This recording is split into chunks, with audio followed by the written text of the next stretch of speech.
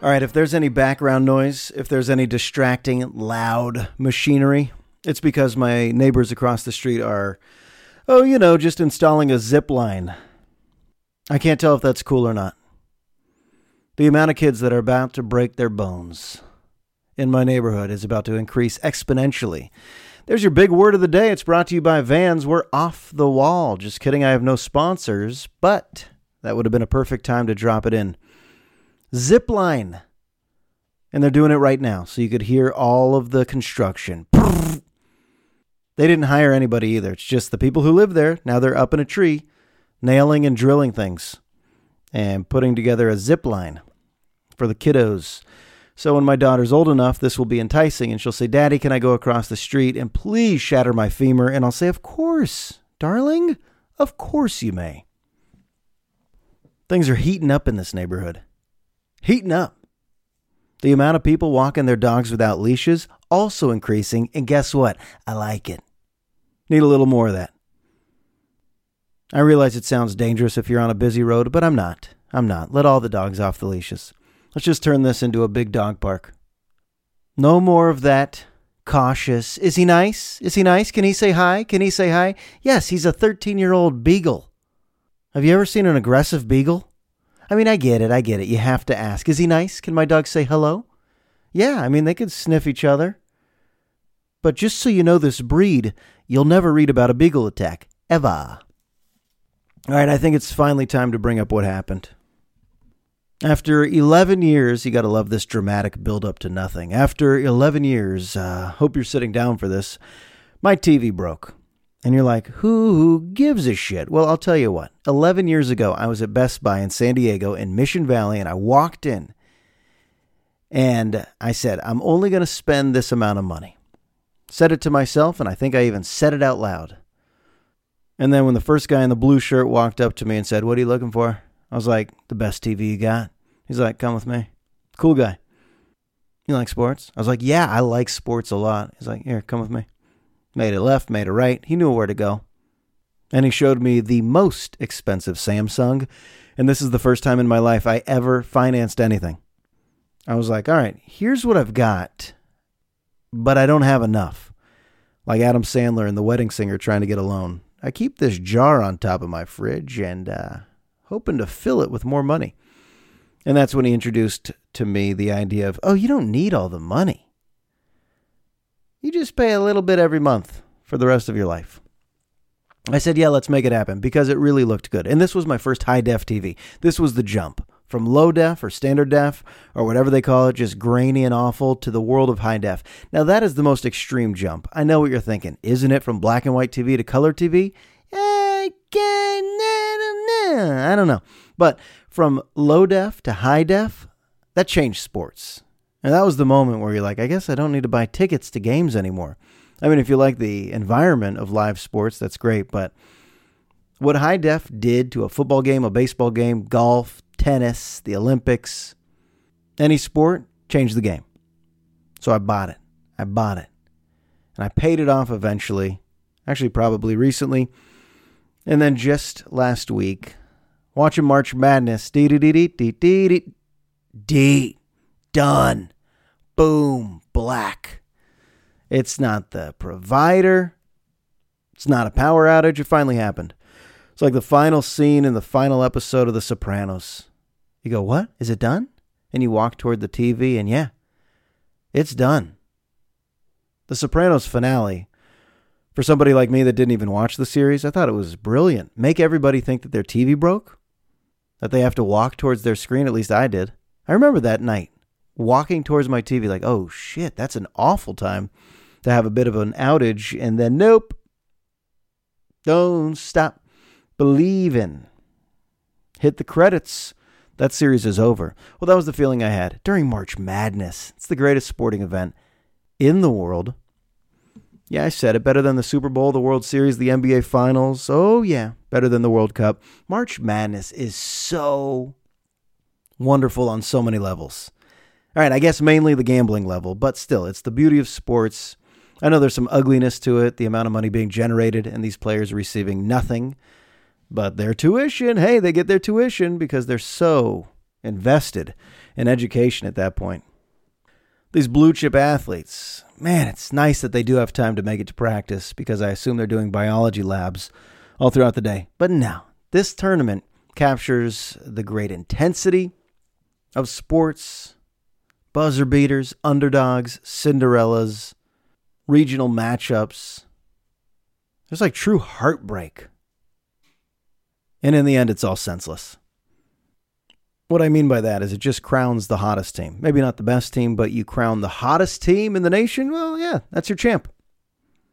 You catch fire for a few weeks, boom, there you go. And I love seeing the 1 seeds fall. I love it. But I wasn't seeing anything because my TV broke. Adios. Done. And it's interesting, the TV access that I rely on now, that I should have the ability to see every single game, CBS, TBS, True TV, TNT, every single game. Very recently, you only saw it on CBS. And it wasn't every website and app streaming the games, but I even remember in 1997, my teacher, Mr. Neese, little shout out right there. I remember between classes, he was the one who organized all of our brackets. And there was no web. There was no internet keeping our scores, tracking the brackets. He would run to his car and get scores on the old radio and then by hand. As if he's grading papers, but really he's just scoring brackets. He would do the whole tournament. It was great. I forget if we paid to get involved. That might be illegal to gamble with students. I think it is. But I remember Neese put it all together. And I finished in the top 3. I believe that's a detail you need to know. It's the year Arizona went all the way with Miles Simon. One of those guys who just had an incredible college career, big-time tournament, and then fizzled quickly in the NBA. There's a long list of guys like that where you get excited to watch their careers because you watched them for a couple of weeks in the big dance, and then you go, what happened to that guy? What happened to you? Jimmer Fredette. From China back to the big leagues. I loved Jimmer. I know as a San Diego State alum, we're not supposed to say that, but Jimmer was fun. Jimmer received more verbal abuse than any player I've ever seen. Just people going a little too hard at the old Mormon faith. BYU, such an easy target for those lowbrow, rebellious student sections. But Jimmer, what would he do? Yeah, just drain a few from 50 feet out, which I guess is normal in the game today, the way these guys shoot threes. That's weird that it's now normal to just pull up, fast break, pull up for a 3. You're 7 feet behind the arc, just pull up for a 3.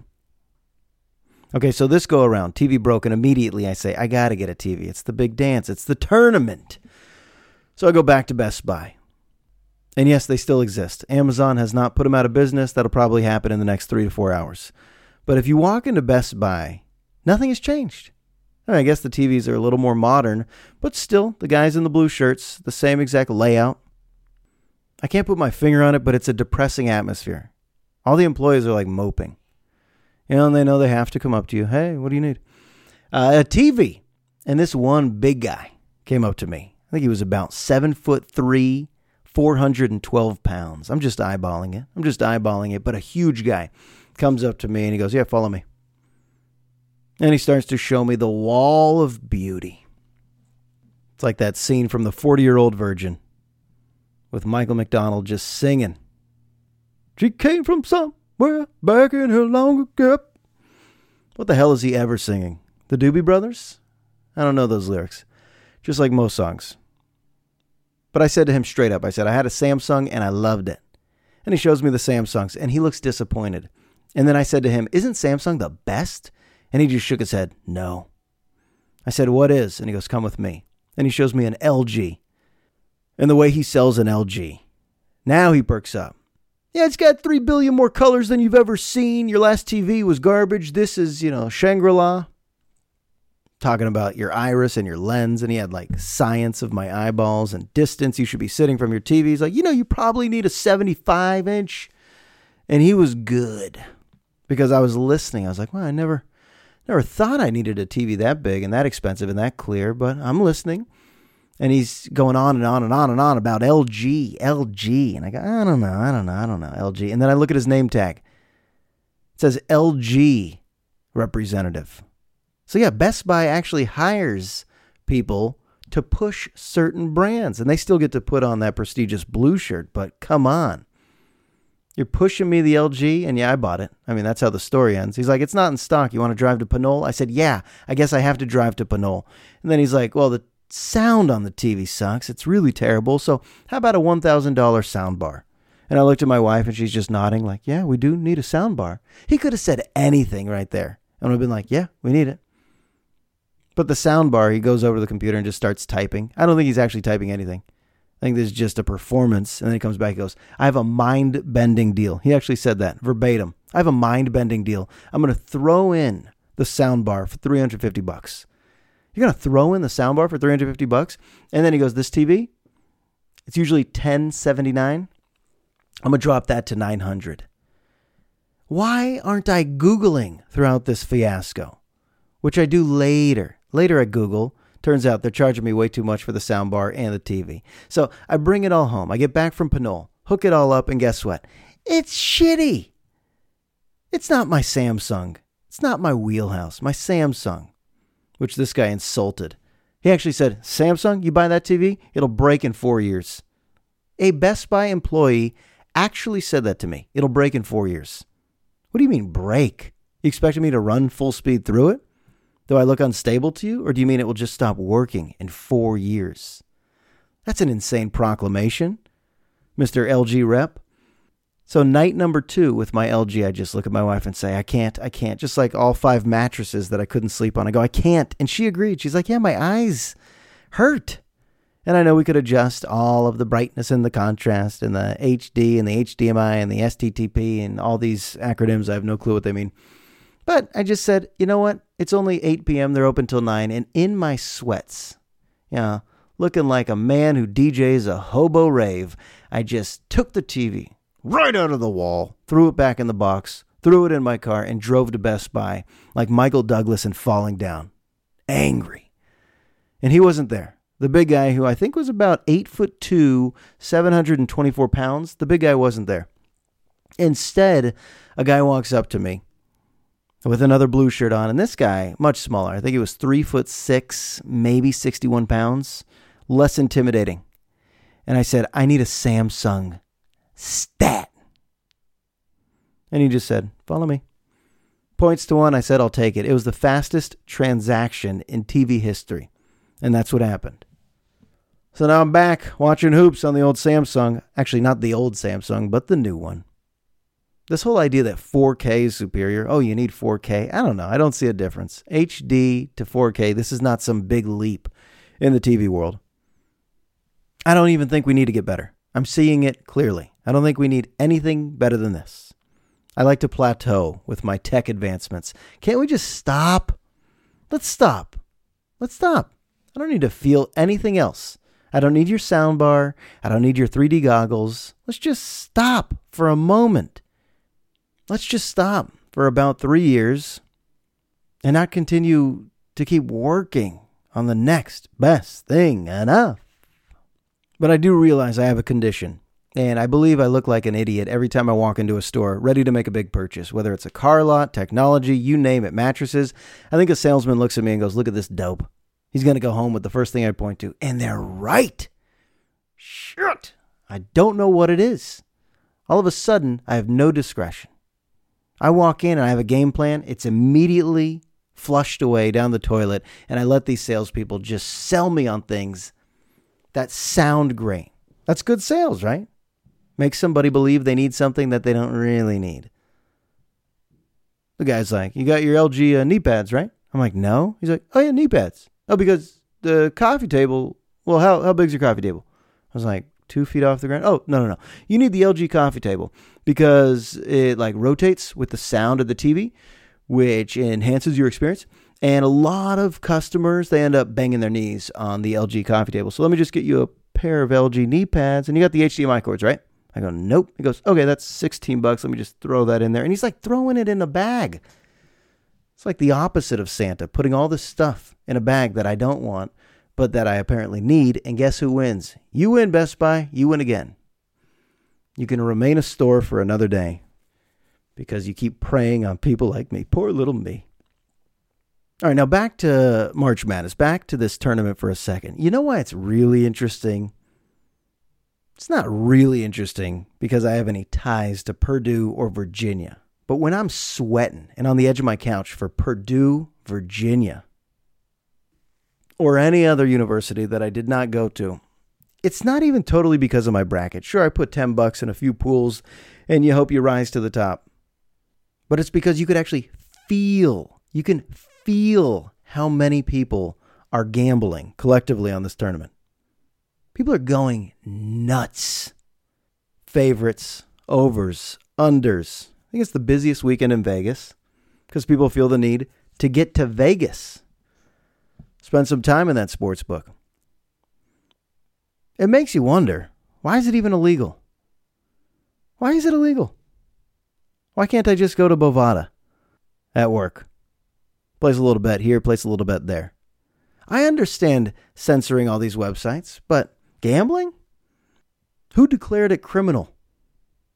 On these Native American reservations, and I looked this up, there's about 460 casinos throughout the country on these Native American reservations. They generate $27 billion per year. $27 billion generated by having us just donate. That's what you're doing at a casino.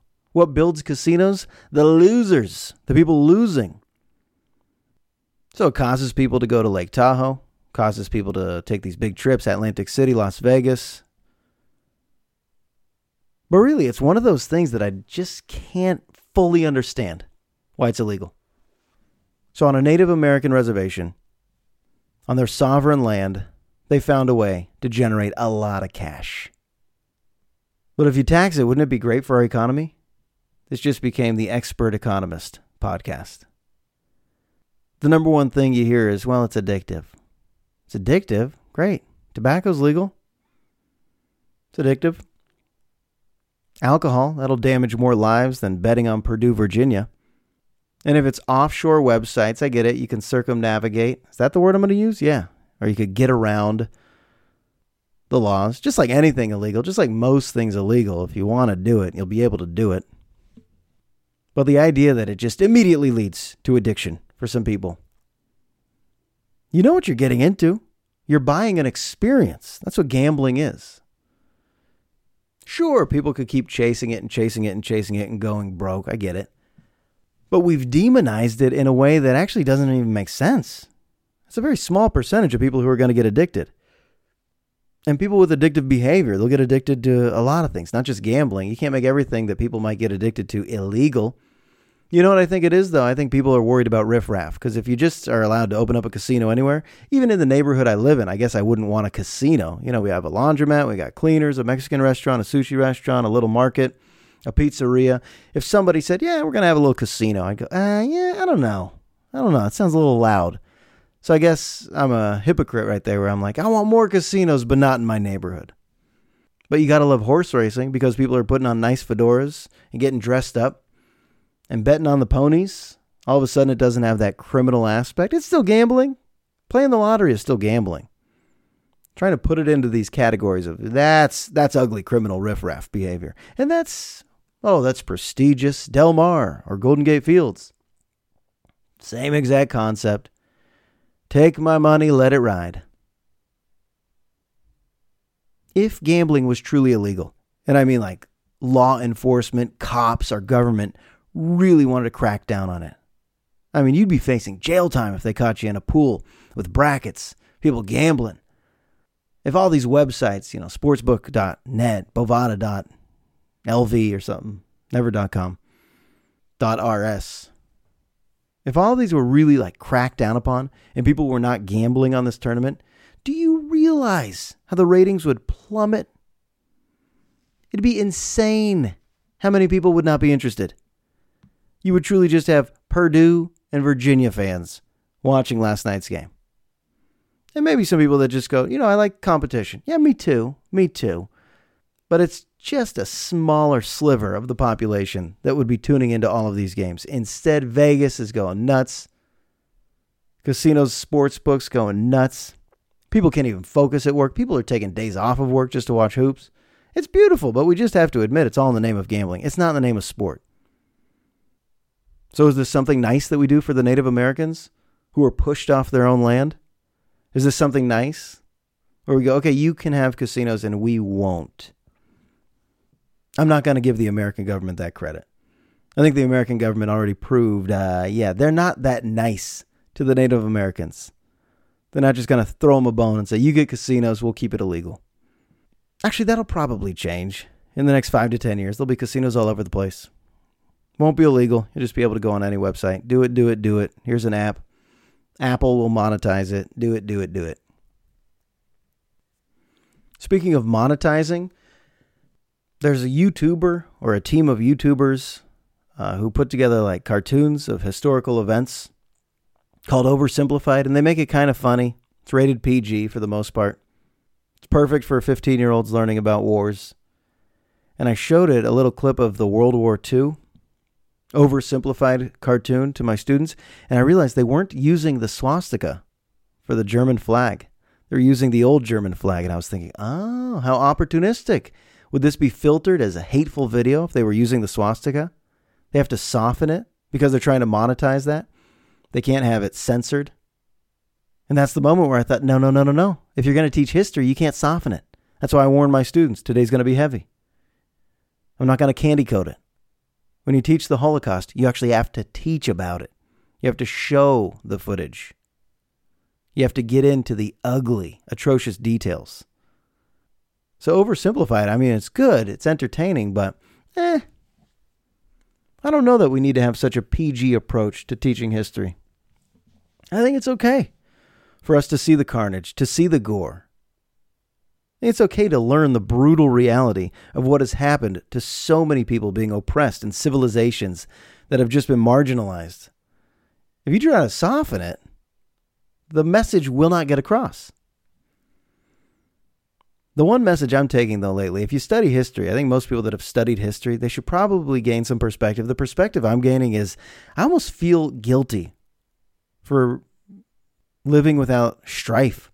I mean, I'm not in danger of an invasion. At least I don't feel that. Ever. Testament to our military. Testament to many things. But when you study how many societies have just been persecuted, how many family tree branches have just been sliced right off, demolished, goodbye. Through coups, through revolutions, through uprisings. I sit here in 2019 and sometimes I feel way too blessed.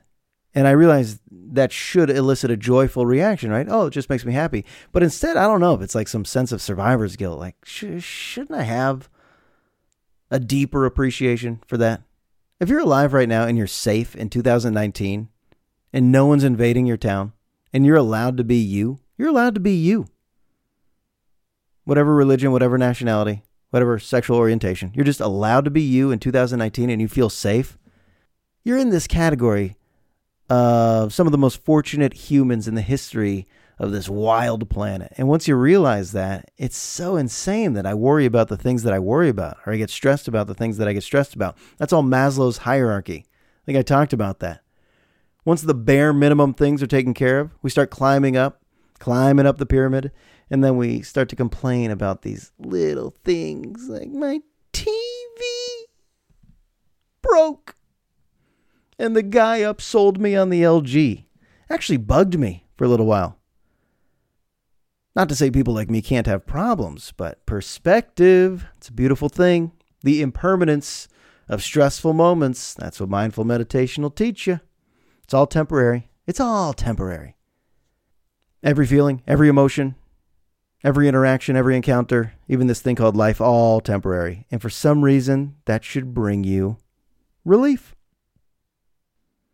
I heard on somebody else's podcast, I don't know who. I feel like I listen to too many right now.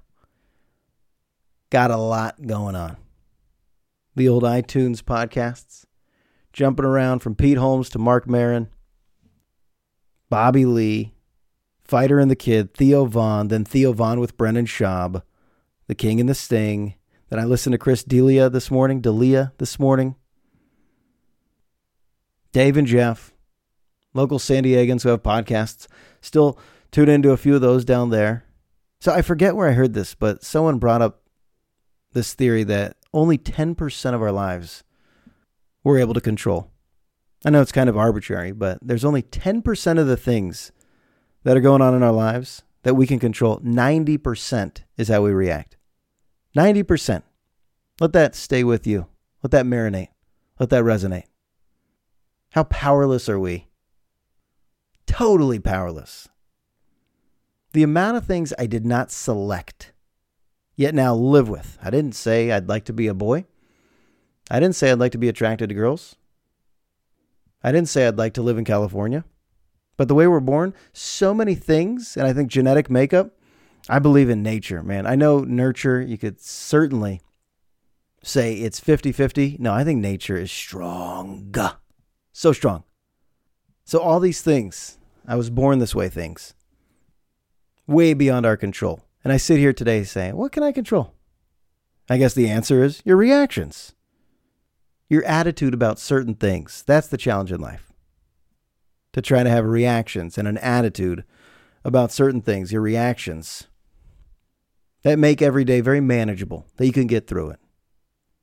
I think it's the people who feel powerless when it comes to just their feelings about certain things. They suffer. Those people suffer and they struggle. And I get that. And there's not enough therapy in the world sometimes for people who are just like, it's too heavy. The weight is too heavy. I realize this is the topic of mental health, but the resources and tools out there, they're so popular now. People don't have to hide. That's a beautiful thing. So even though there's more of an emphasis on mental health, maybe than ever in the history of the world, it's now okay. People just speak freely now. Yeah, I see a therapist. Yeah, yoga, meditate, yoga, therapy, yoga, meditate, therapy. Self-help book, motivational quote, all these things. People are just basking in it. People need it. Feed me this, feed me this, feed me this. As important as any subject right now, dealing with mental health. Honestly feel like there are so many bullet points I wanted to get to on this podcast, but I think because it's been over a week, just let it rip. Didn't even get to all these things I wrote down. Q102, the Bay Area Throwback Station. Why do these DJs feel the need to sound so urban? I've worked in buildings with FM hip-hop radio. These DJs, these FM hip-hop DJs are the fakest of the fake. They don't actually talk like that. Bay Area #1 Throwback Station. Just a balding white guy letting you know that Bone Thugs and Harmony is coming up after the break, but keeps it real youthful for the teens. What teens are listening to hip-hop radio? It's me. It's the 37-year-old guy who's hoping TLC Waterfalls is going to play. Give me a little Run DMC, It's Tricky. Q102.1 is the best, but the DJ's just screaming at you. Why? You don't have to use that voice anymore. It's us. It's the 37-year-olds. Who are you trying to impress? Just rein it in a little bit. I think on Q102, because now 90s hip-hop is considered old school, just know your crowd. It's us. 30s, 40s, and these people. We don't need the screaming anymore. We're not getting hyped. We're not getting hyped about anything. We've heard these songs thousands of times. So when you get all enthusiastic about letting me know, Ice Cube, good day, it's coming up. Oh, lace up your sneakers and get your act right because it's Ice Cube coming at you in full effect right now on Q102. No, we don't need it. We don't need it. It's a little much for a song we've heard 1,000 times. Just chill out. Like the jazz DJs. Like KDFC Classical Radio. We don't need it. All these things I wrote down I didn't get to. I feel like it's getting a little long. Nate Bargatze, saw his special on Netflix. It's very good. I like Nate Bargatze a lot, but just another example of a guy who's just doing stand-up. It's not as special. He did all of this material already on late night, and I still watch some of these late night clips. Fallon, Conan, Jimmy, James. It's always weird to think how many times a comedian does his bit. At that point, you go, oh, he's just working. He's at work right now, just going through the motions of this joke that can't be funny to him anymore. Can't. So by the time Nate Bargatze, the Tennessee kid, finally gets on the big Netflix stage, I actually thought the crowd was dead for his special. He's just reciting it. You know, he knows the timing, knows where to drop in the punchline, knows where to walk on stage. Just seemed like, a guy doing a podcast. Or maybe not even that impressive. Has a good podcast. It just seems so rehearsed. And it was very funny. But it's a shame that I already saw this. I guess I don't represent mainstream America. I'm too into stand-up. Too into it. I even heard a comedian named Andrew Santino, who has a good podcast, Whiskey Ginger. I heard him saying, Netflix, they're now going with Ellen DeGeneres and Ray Romano. They're not exactly developing young comedians like young comedians were hoping. And they were saying there has to be another avenue, whether it's going to be Hulu or YouTube Plus, Vimeo, I don't know. They just said Netflix is kind of committed to a certain roster of about 10 to 14 comics. And once a year, they'll just churn out their specials. But it's not really launching careers like a lot of young comics hoped. They were complaining. If you're a young comic and you're breaking in right now, how do you get more famous? The club circuit? Yeah. You got a podcast? Okay. But really, it's one of these Netflix specials. And the amount of comics that don't get them, and they just get bitter and bitter and bitter and bitter when they see Ray Romano and Ellen DeGeneres getting their specials. They go, what about us? That's a tough world. I used to think stand-up comedy was the greatest lifestyle, going city to city, making people laugh. And the more you study it, the more you hear about it, it sounds like the darkest world. Not the actual job description. That's still fun. But just the competitive nature. So cutthroat. I don't think a lot of these guys cheer for one another. I don't. Kind of saw that in sports radio a little bit. Kind of saw that. At the radio stations I worked at, you think everyone's friendly. Nah, I don't know. Everyone in the building wants to have the mic in front of their face. I think you start to see the bitterness. People are still nice to your face. Oh, hey, how are you? But behind your back, of course, they'd be happy to see you get the axe. Happy to see you get fired. Opportunities open when people get bounced. In comedy, you just feel that. When a young comedian pops through, what's a good example of that? Nate Bargatze. There you go. Nate Bargatze. I think he's my age. Is he amazingly funny? I don't know. He's smart. He's good. PG. Yeah, very funny. But there's probably hundreds of Nate Bargatzes who aren't getting those opportunities, who just hate to see Nate up there. I don't feel like that's a business with true camaraderie. Nor do I feel like you care. All right, I'm going to stop babbling. So that's it for today. Drop in a rating on iTunes if you're feeling it. Give me a follow on Twitter at jrosenberg957. I'll follow you back. Why not? Let's be friends. All right, that's episode 53. It's in the books. I'll talk to you soon.